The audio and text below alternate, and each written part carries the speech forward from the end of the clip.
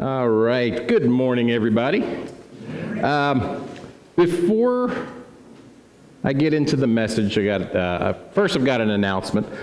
For those of you who aren't aware, or even if you are aware, on Tuesday evenings at 6:30, we gather here in the fellowship hall, and we are doing a 9-week study called Discipleship 101, Exploring the Bible. And we're actually taking a look at how to study the Bible. We're using the book of Mark kind of as a jumping off point to learn how to study the Bible, and we've gone through several lessons already. But even if you've missed those lessons, it's not too late if you want to come out and join us on Tuesday evenings. This week we are going to be exploring how to use different tools, commentaries and concordances and dictionaries and maps and things like that to help us to enhance our Bible study, to help us to understand more about what was going on in the history of the time when the Bible was written, what was going on in the time of Jesus, what was going on just kind of throughout the history that God has given us. So if you are interested, come on by. We welcome you to join us on Tuesdays at 6:30.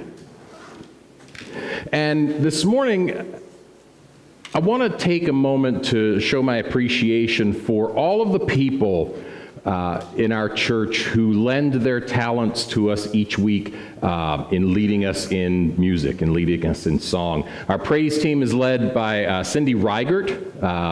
She will not say that she is the praise team leader, but I think she would be considered the praise team leader. The praise team has gone through a lot of transition over the last couple of years. 2-3 years ago, a lot of things happened in the church. We lost some musicians, some people left. But Cindy and her team, which right now I think consists of Tanya and Renee, Angie, every once in a while, Angie's little girl coming up here with the I loved that. That was great this morning. And they've adapted, and they're using tools that are available to them. Music that was recorded by our one-time pianist, Ryan. He was here for a while, and he recorded a bunch of tracks for them. And, of course, we also purchased music to use, backing tracks to use in the songs.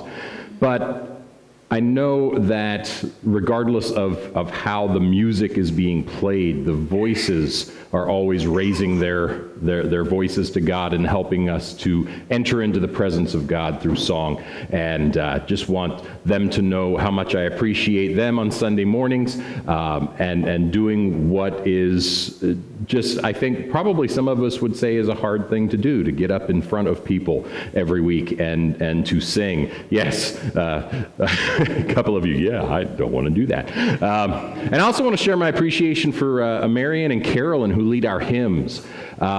This is, our church it's not unique, but it's rare. It's rare now to see churches that have both modern worship music and hymns as part of their worship. And I really appreciate the way that Marion and Carolyn, just for, I don't know how many years now, have led. Marion, how many years have you guys been doing this now? You don't have to answer that. It's okay. 100 years. Wow. But I tell you, I for one am still excited that we get to sing those hymns, because they bring us into a different place, a different mindset of worship of God. And again, I appreciate their continued dedication to leading our worship. So thank you, music people. I do appreciate everything that you do for us. And if you are interested, if you play a musical instrument, if you feel that you could stand up and sing in front of people, Cindy is looking for people that will join the praise team. I think we've had a couple of people express a little bit of interest, but they're just a little trepidatious, let's say. They're a little nervous about doing it for the first time. But if you're interested, talk to Cindy, and she will get you signed up. So, Bob kind of, gave a little spoiler this morning. How many of you remember TV commercials? Anybody still watch live TV, or is it all like streaming now? How many of you just stream all of your stuff now? Yeah, well, we mostly, except Wheel of Fortune and Jeopardy, those are the only things we watch live. But then we record it most of the time because we're not home between 7 and 8, and then we just fast forward through the commercials. But we don't necessarily sit through commercials much anymore. We've got a lot of technology that helps us to skip those things. But way back when I was younger, used to have to sit through the commercials. Used to have to wait and listen to these ads for all of these products. Or you got up and made a snack or went to the bathroom or something.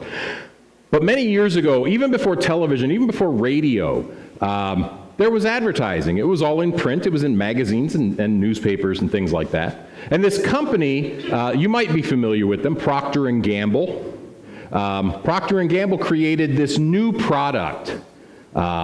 And they began advertising it with what is thought to be one of the first ad slogans, right? And the ad slogan was 99 and 44/100% pure. Anybody know what product that is? Who knows what product that is? Call it out. Ivory soap. Absolutely correct. It's Ivory soap. And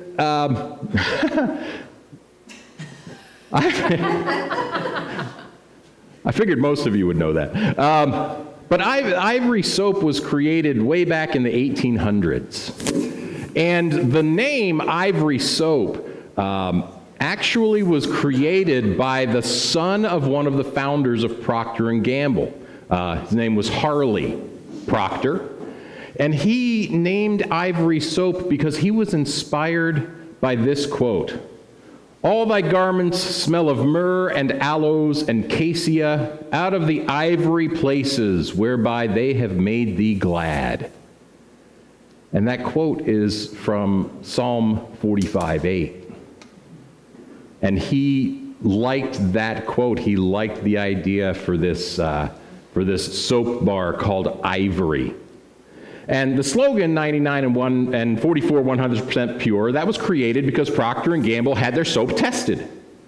And when they had it tested, the testers in this independent laboratory, they determined that only 56 100ths of the bar of soap contained something that could not be considered soap or an ingredient of soap. And so they created this 99 and 44 100% pure. And I remember as a kid, they were still using that slogan. And of course, they added a little bit later, they added "it floats." Anybody remember "it floats"? And I remember as a kid, I would be like, we'd have like different bars of soap, and I'd see which ones would float and which ones would sink, and because I'm weird. But Ivory Soap created this, these ads, this newspaper, and they basically wanted people to know about the purity of their soap. You're not getting a whole lot of anything else. And this morning we're continuing our sermon series called Blessed, the Beatitudes. And if you haven't been here, you haven't been following along with YouTube videos or anything, the Beatitudes are blessings that Jesus bestows on people who would be his disciples. He's basically telling the disciples, when God's kingdom comes, God is going to bless those who have these attributes like poor in spirit, being mournful of your sin, being meek, hungering and thirsting after righteousness. And we talked about righteousness also meaning justice, hungering and thirsting after these things. And he tells us that when his disciples are all these things, that they're going to be blessed. They'll inherit the kingdom of God. They'll inherit the earth. They'll be comforted by God. And today we're going to look at the next beatitude. We're up to Matthew chapter 5, verse 8. Blessed are the pure in heart, for they shall see God. And I want you to think about for a minute, what do you think of when you think about something being pure? And we have some ideas. We just sang a song this morning, right? Talking about something being as pure as gold. But what do you think of when you think of purity? And if you're like me, one of the things that I think about when I think of purity is a newborn baby. How many of you think a baby is kind of a representative of purity? Yeah. I mean, not right after they're born, because they're all icky and goopy and everything, but after they get cleaned up, then they look a little bit pure. And we think of this newborn right out of the womb and all wrapped up warm, and some of them wear the hat, and they put the baby in your arms, and you just look down, and of course, if it was Tommy, you felt like a brick on your arm because he was so heavy when he was born. But we think of that purity. We think of just like a blank slate, like just this baby is as pure as snow. But we kind of know that that's not actually the case, is it? Now, the baby might be 99 and 44/100% pure, but every baby has entered the world polluted. They've entered the world polluted by humanity's sin nature. Now, a lot of people don't like that idea. And even some of you sitting here, well, how can you say that? How can you say that a baby is not pure? The baby hasn't even had a chance to do anything wrong yet. The baby hasn't, how can you say the baby's not pure?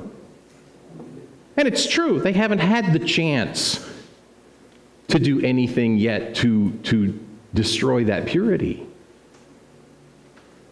But we know they will.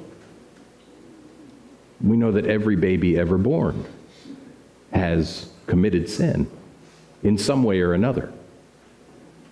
And just like a baby has physical DNA that it got from its parents to determine, their hair color and their eye color, how tall they're going to be, how big they're going to be, whether they have male pattern baldness, I don't know. But whatever it is, we get that DNA. And it's strung together, and we see these pictures of DNA, right? And this is all of the aspects of our human body and what God has put together. But just like we have physical DNA, we also have spiritual DNA. And that DNA comes all the way back to Adam and Eve. And when Adam and Eve were in the Garden of Eden and they decided to disobey God's command, it broke the spiritual DNA for all humanity, every generation forward. And sin grafted itself onto that DNA. So regardless of whether the baby hasn't had the chance to do anything wrong yet, we know that that baby will have the chance to do something wrong. And we know that in most cases, it will. And if you don't believe me, look at a 4-year-old who has stolen the cookie from the cookie jar or has broken the plate. And I love the Family Circus cartoons, because in Family Circus cartoons, the person responsible for everything that goes wrong, that the child does wrong, is not me. And they actually have this little ghost with "not me" written across it. Not me broke the cookie jar. Not me did this. Not me did that. So not only do they do something that their parents don't want them to do, then they lie about it. And let's face it, are there any honest lies? Are there any lies that are not me-focused, that are not sin-focused? And we got to think about, what does this spiritual DNA look like, and how can it be repaired? And thankfully, God is a spiritual geneticist. God saw that our sin looked like this, or that our DNA looked like this with sin grafted on it. And he sent his Son, Jesus Christ, down to earth to die for us, to rebuild our DNA so that it comes back to looking like this. And when we accept God's gift of grace and mercy, and we believe that Jesus died and rose again for our sins, our spiritual DNA is repaired. Our spiritual DNA comes back to its 100% pure state. See, when we decide to follow Jesus, God forgives us of our sins. 1 John 1:9 says, if we confess our sins, he is faithful and just to forgive us our sins and to cleanse us from all unrighteousness. He cleanses our DNA. And we use that word unrighteousness, and it sounds like a really big churchy word, right? And I hate churchy words. But it's in the Bible. Unrighteousness, basically, it means unrightness. It means I'm not right. And when I confess my sins, God makes me right. God makes me whole. God makes me pure.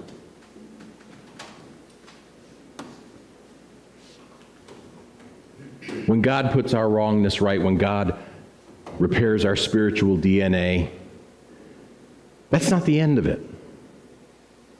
Because we're responsible. And Jesus tells us that we are responsible for continuing in rightness. Jesus tells us that we are given the lifelong task of living pure lives free of sin. How many of you always live pure lives free of sin? Just me? No, I'm just kidding. We fail. We fail a lot to live lives completely free of sin. But we are given that lifelong task of overcoming temptation. And I know you're going to say, I believe that Jesus died for my sins and I confess my sins to God, so why do I keep on sinning? Why do I just keep doing things that I know are against God, but I do them anyway? How come God didn't just, snap his fingers and I can never do anything wrong ever again? Or worse, well, Pastor Joe, I keep sinning this one sin, and I don't feel like I can stop. Does it mean I'm not really forgiven? Does it mean I'm not really a part of the family of God? And for an answer to these questions, we can look to the book of Hebrews. See, the author of Hebrews has a lot to say about temptation and sin and evil, and he also has a lot to say about overcoming temptation and sin and evil. In Hebrews chapter 2, the author writes about why Jesus came to earth as a human being. Therefore, he had to be made like his brothers in every respect, so that he might become a merciful and faithful high priest in the service of God to make propitiation for the sins of the people. And propitiation is just another one of those big religious-y, churchy sounding words that means that he is made the substitute. He is the one that takes our punishment for us. That's the propitiation of sin. For because he himself has suffered when tempted, he is able to help those who are being tempted. That's why Jesus had to come to earth, and he had to come as a human being. He had to be made like one of us, and he had to experience everything like one of us, including temptation. And later on in Hebrews chapter 4, we read, "For we do not have a high priest who is unable to sympathize with our weaknesses, but one who in every respect has been tempted as we are, yet without sin." Are you tempted to lie? Jesus was tempted to lie. Are you tempted to steal? Jesus was tempted to steal. Are you tempted to commit some sort of sexually immoral act? Jesus was tempted by sex. Jesus was tempted by anger. Jesus was tempted in every way that we are. Except he overcame the temptation. He did not sin. And because Jesus did not sin, we can then, with confidence, draw near to the throne of grace where Jesus sits with his Father. that we may receive mercy and find grace to help in time of need. Time of need is temptation. Time of need is when we are sitting in our rooms thinking about how we're going to lie to our parents about where we were the night before. Temptation is about us sitting in the dining room with a computer screen in our face, thinking about going to that website. Temptation is about seeing that $100 bill sitting on somebody's desk and thinking about walking by and just slipping it into our pockets. That's what temptation is. That is what our time of need is. And Jesus learned to sympathize with our weakness. He learned to sympathize with our temptation because he lived our weaknesses. Because he became human.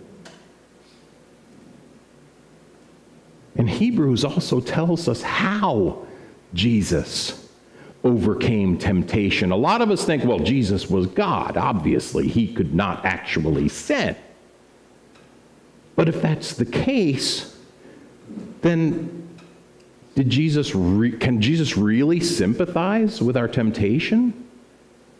If it wasn't hard for him, why would it matter?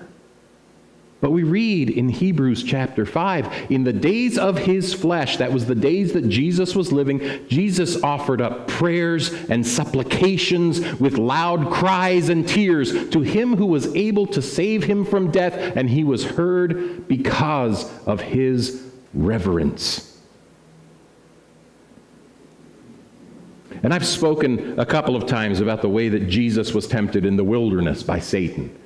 Right? And when Jesus was tempted in the wilderness, he used God's word as a weapon against that temptation. But here, we're reading about Jesus' temptation and the tears that he cried and the prayers that he prayed. And this temptation happened on the night before he died. Jesus had to overcome the temptation to refuse to do what God had sent him to do. We read in Luke chapter 22, verses 41 to 44, and he withdrew from them about a stone's throw and knelt down and prayed, saying, Father, if you are willing, remove this cup from me. Nevertheless, not my will, but yours be done. And we read this as like a complete statement, like maybe Jesus said this all at one time. And I'm wondering if he did.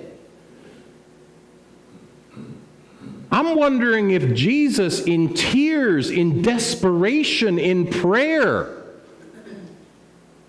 was saying, God, I don't want you to do what you sent me to do. And if he was saying that, Jesus was being tempted to disobey the Father. And we see eventually, nevertheless, not my will, but yours be done.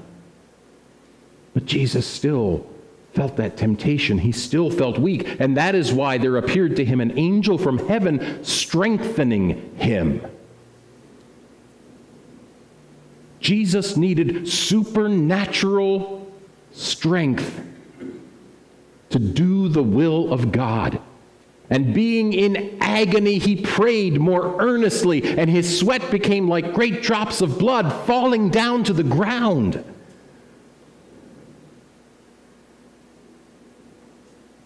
This does not sound to me like a Jesus that's just sitting there saying, yeah, I really don't want to do it, but I will. He is in agony. Back in Hebrews chapter 5, he offered up prayers and supplications. Supplications is another one of those big churchy words. Supplication means begging somebody for something. Earnestly begging them. Jesus wanted more than anything else to be released from this mission. Jesus wanted more than anything else not to do the one thing that God sent him to do, which was to die on the cross for us.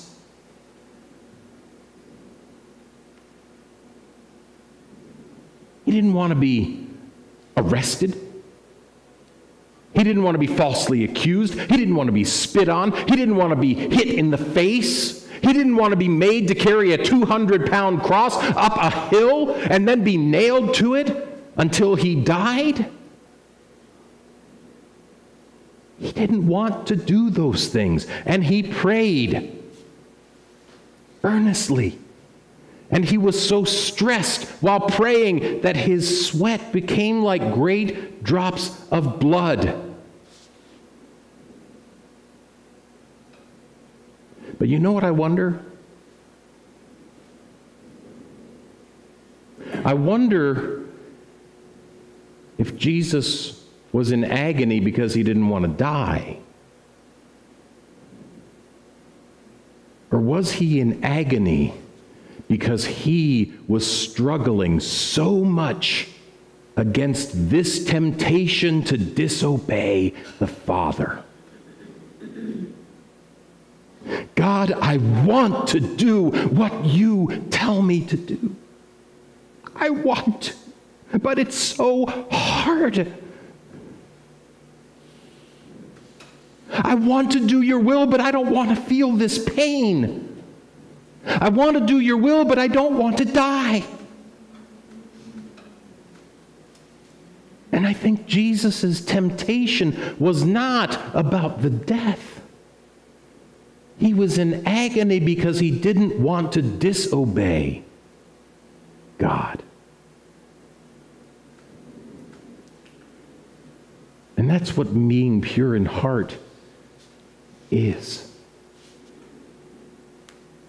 When we are pure in heart, it means that we are so desperate to do what God wants us to do, that when temptation comes, the only thing that we can think to do is to go to God with prayer and earnestness and humility and tears and beg him to help us to escape this temptation that is taking hold of us. That's what being pure in heart is. That is what we turn to when we truly want to do the will of God, when we're tempted to steal that money, when we're tempted to lie to our parents or lie to our spouse, when we're tempted to turn that computer on.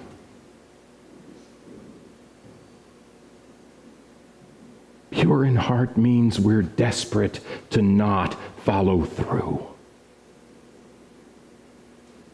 And just like Jesus, we need supernatural strength to keep from sinning. And there's good news, because God gives us that supernatural strength. In 1 Corinthians 13:10, it says, "No temptation has overtaken us that is not common to man." That means if you're tempted to do something, somebody else has been tempted to do it too. You are not alone in your temptation. And God is faithful. He will not let you be tempted beyond your ability, but with the temptation, he will also provide the way of escape that you may be able to endure it. Now, some people stop reading at the top of this, or right in the middle of this passage here. God is faithful and he will not let you be tempted. And they stop right there. Wait a minute. God lets me be tempted? And they get angry. Well, God shouldn't allow me to be tempted. God should block all of that stuff now that I'm a Christian. It's like he's setting me up to fail. How many parents do we have in the room?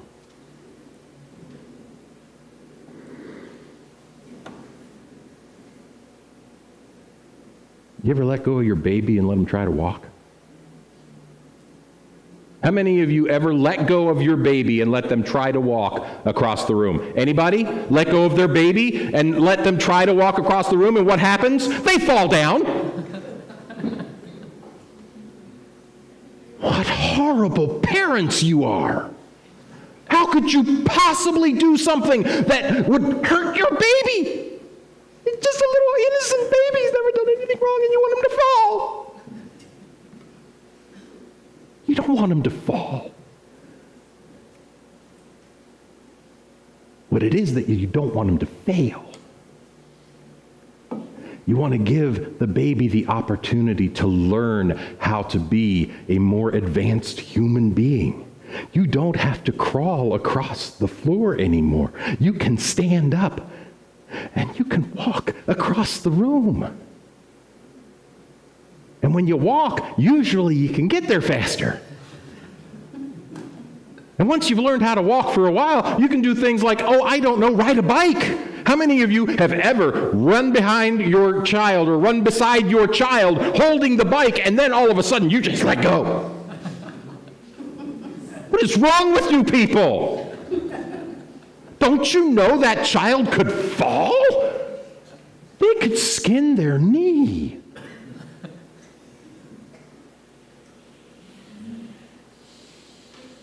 We do these things because we're trying to help the child to succeed. We're trying to help the child to grow. Trying to help the child to learn how to do these things that, let's face it, make their lives so much better. Parent of a 3-day-old isn't going to have their child try to walk across the room, right? Why not? Because she's not ready yet. She is not to that place yet. Her body is not developed to the point where she can hold herself up and balance. We have to wait until she has that ability. And God does not allow us to be tempted beyond our ability to endure whatever that temptation is. He's not going to tempt us with something that he absolutely knows for sure is beyond our ability to not do it. He's not. Because he wants us to learn. He wants us to grow. He wants us to be pure in heart. And I don't know about you, but to me that is a comforting thought. If I am facing a temptation, it's because God knows I can handle it. Not without help, not without supernatural strength, but I can handle it. And God knows that, or he wouldn't let me be tempted in that way. So many times we get overwhelmed by our temptation, and sometimes we get tempted over and over and over again, and sometimes we fall over and over and over again. But it's not because we can't handle the temptation. It's because we don't turn to God and ask him for supernatural strength to walk away.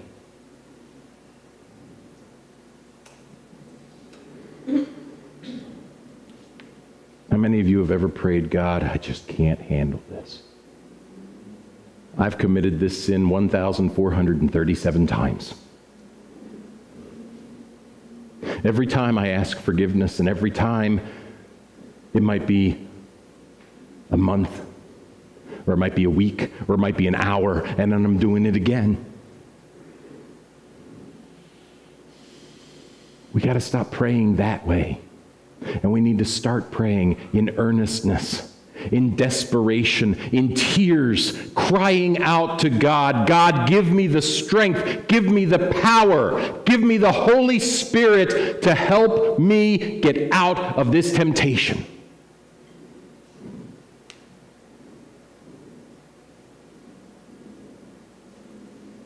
God gives us the Holy Spirit. If you believe in Jesus Christ, if you have confessed with your mouth that Jesus is Lord and you believe in your heart that God has raised him from the dead, the Holy Spirit lives in you.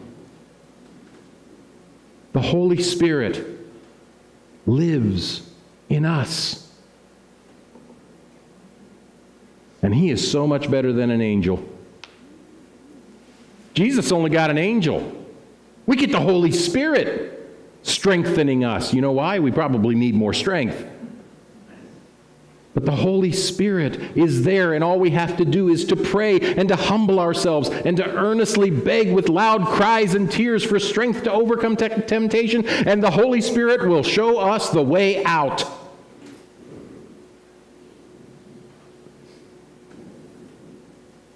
Are you sitting there, turning on that computer, getting ready to go to that website? Pray to the Holy Spirit. He'll show you the power button. He'll even show you how to use it.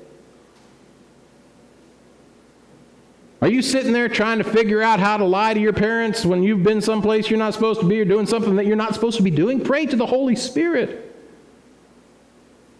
And he will remind you that, yes, you've done something wrong, but also, yes, your parents love you. And yes, your punishment might be harsh, but maybe you deserve that punishment from your parents. Not because they want to be mean, but because they want to show you how to do right, how to be pure in heart.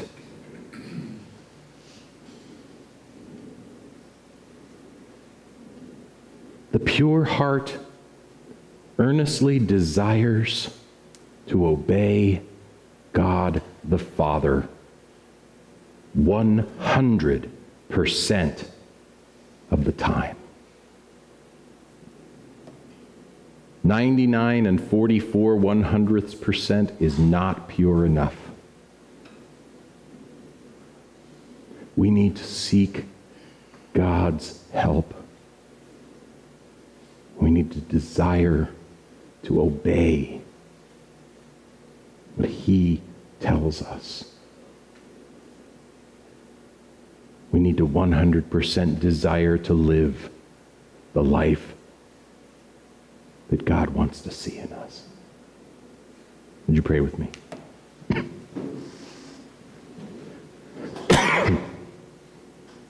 Heavenly Father, we thank you for today. We thank you for cooler weather. We thank you for sunshine this morning. Father, we thank you for sending your Son. Jesus, we thank you for becoming one of us, living a life like one of us, living a life that was full of temptation. And we thank you for showing us how we're supposed to deal with those temptations. We thank you that you prayed and earnestly begged and cried with loud cries to the Father, because it shows us how we can fight temptation. We thank you that the angel came and ministered to you. We thank you that you give us your Holy Spirit to minister to us, to strengthen us, to show us the door away from temptation.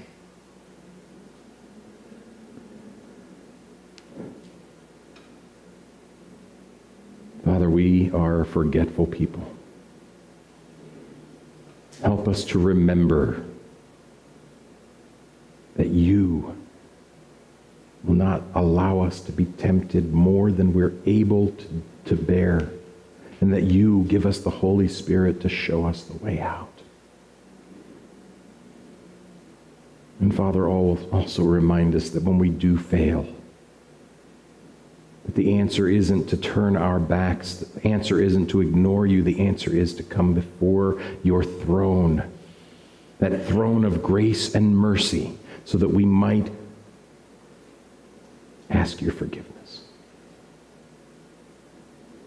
thank you, Father, for your grace. We thank you for your mercy. We thank you for your Son, Jesus Christ, who lived and died and rose again, so that one day we might see you. We pray these things in the name of Jesus. Amen. As you leave here this week, I want to encourage you, spend time in prayer. Spend time discovering the power of the Holy Spirit within you. And turn to the Holy Spirit whenever you are tempted to sin. Trust God and go with him. God bless you.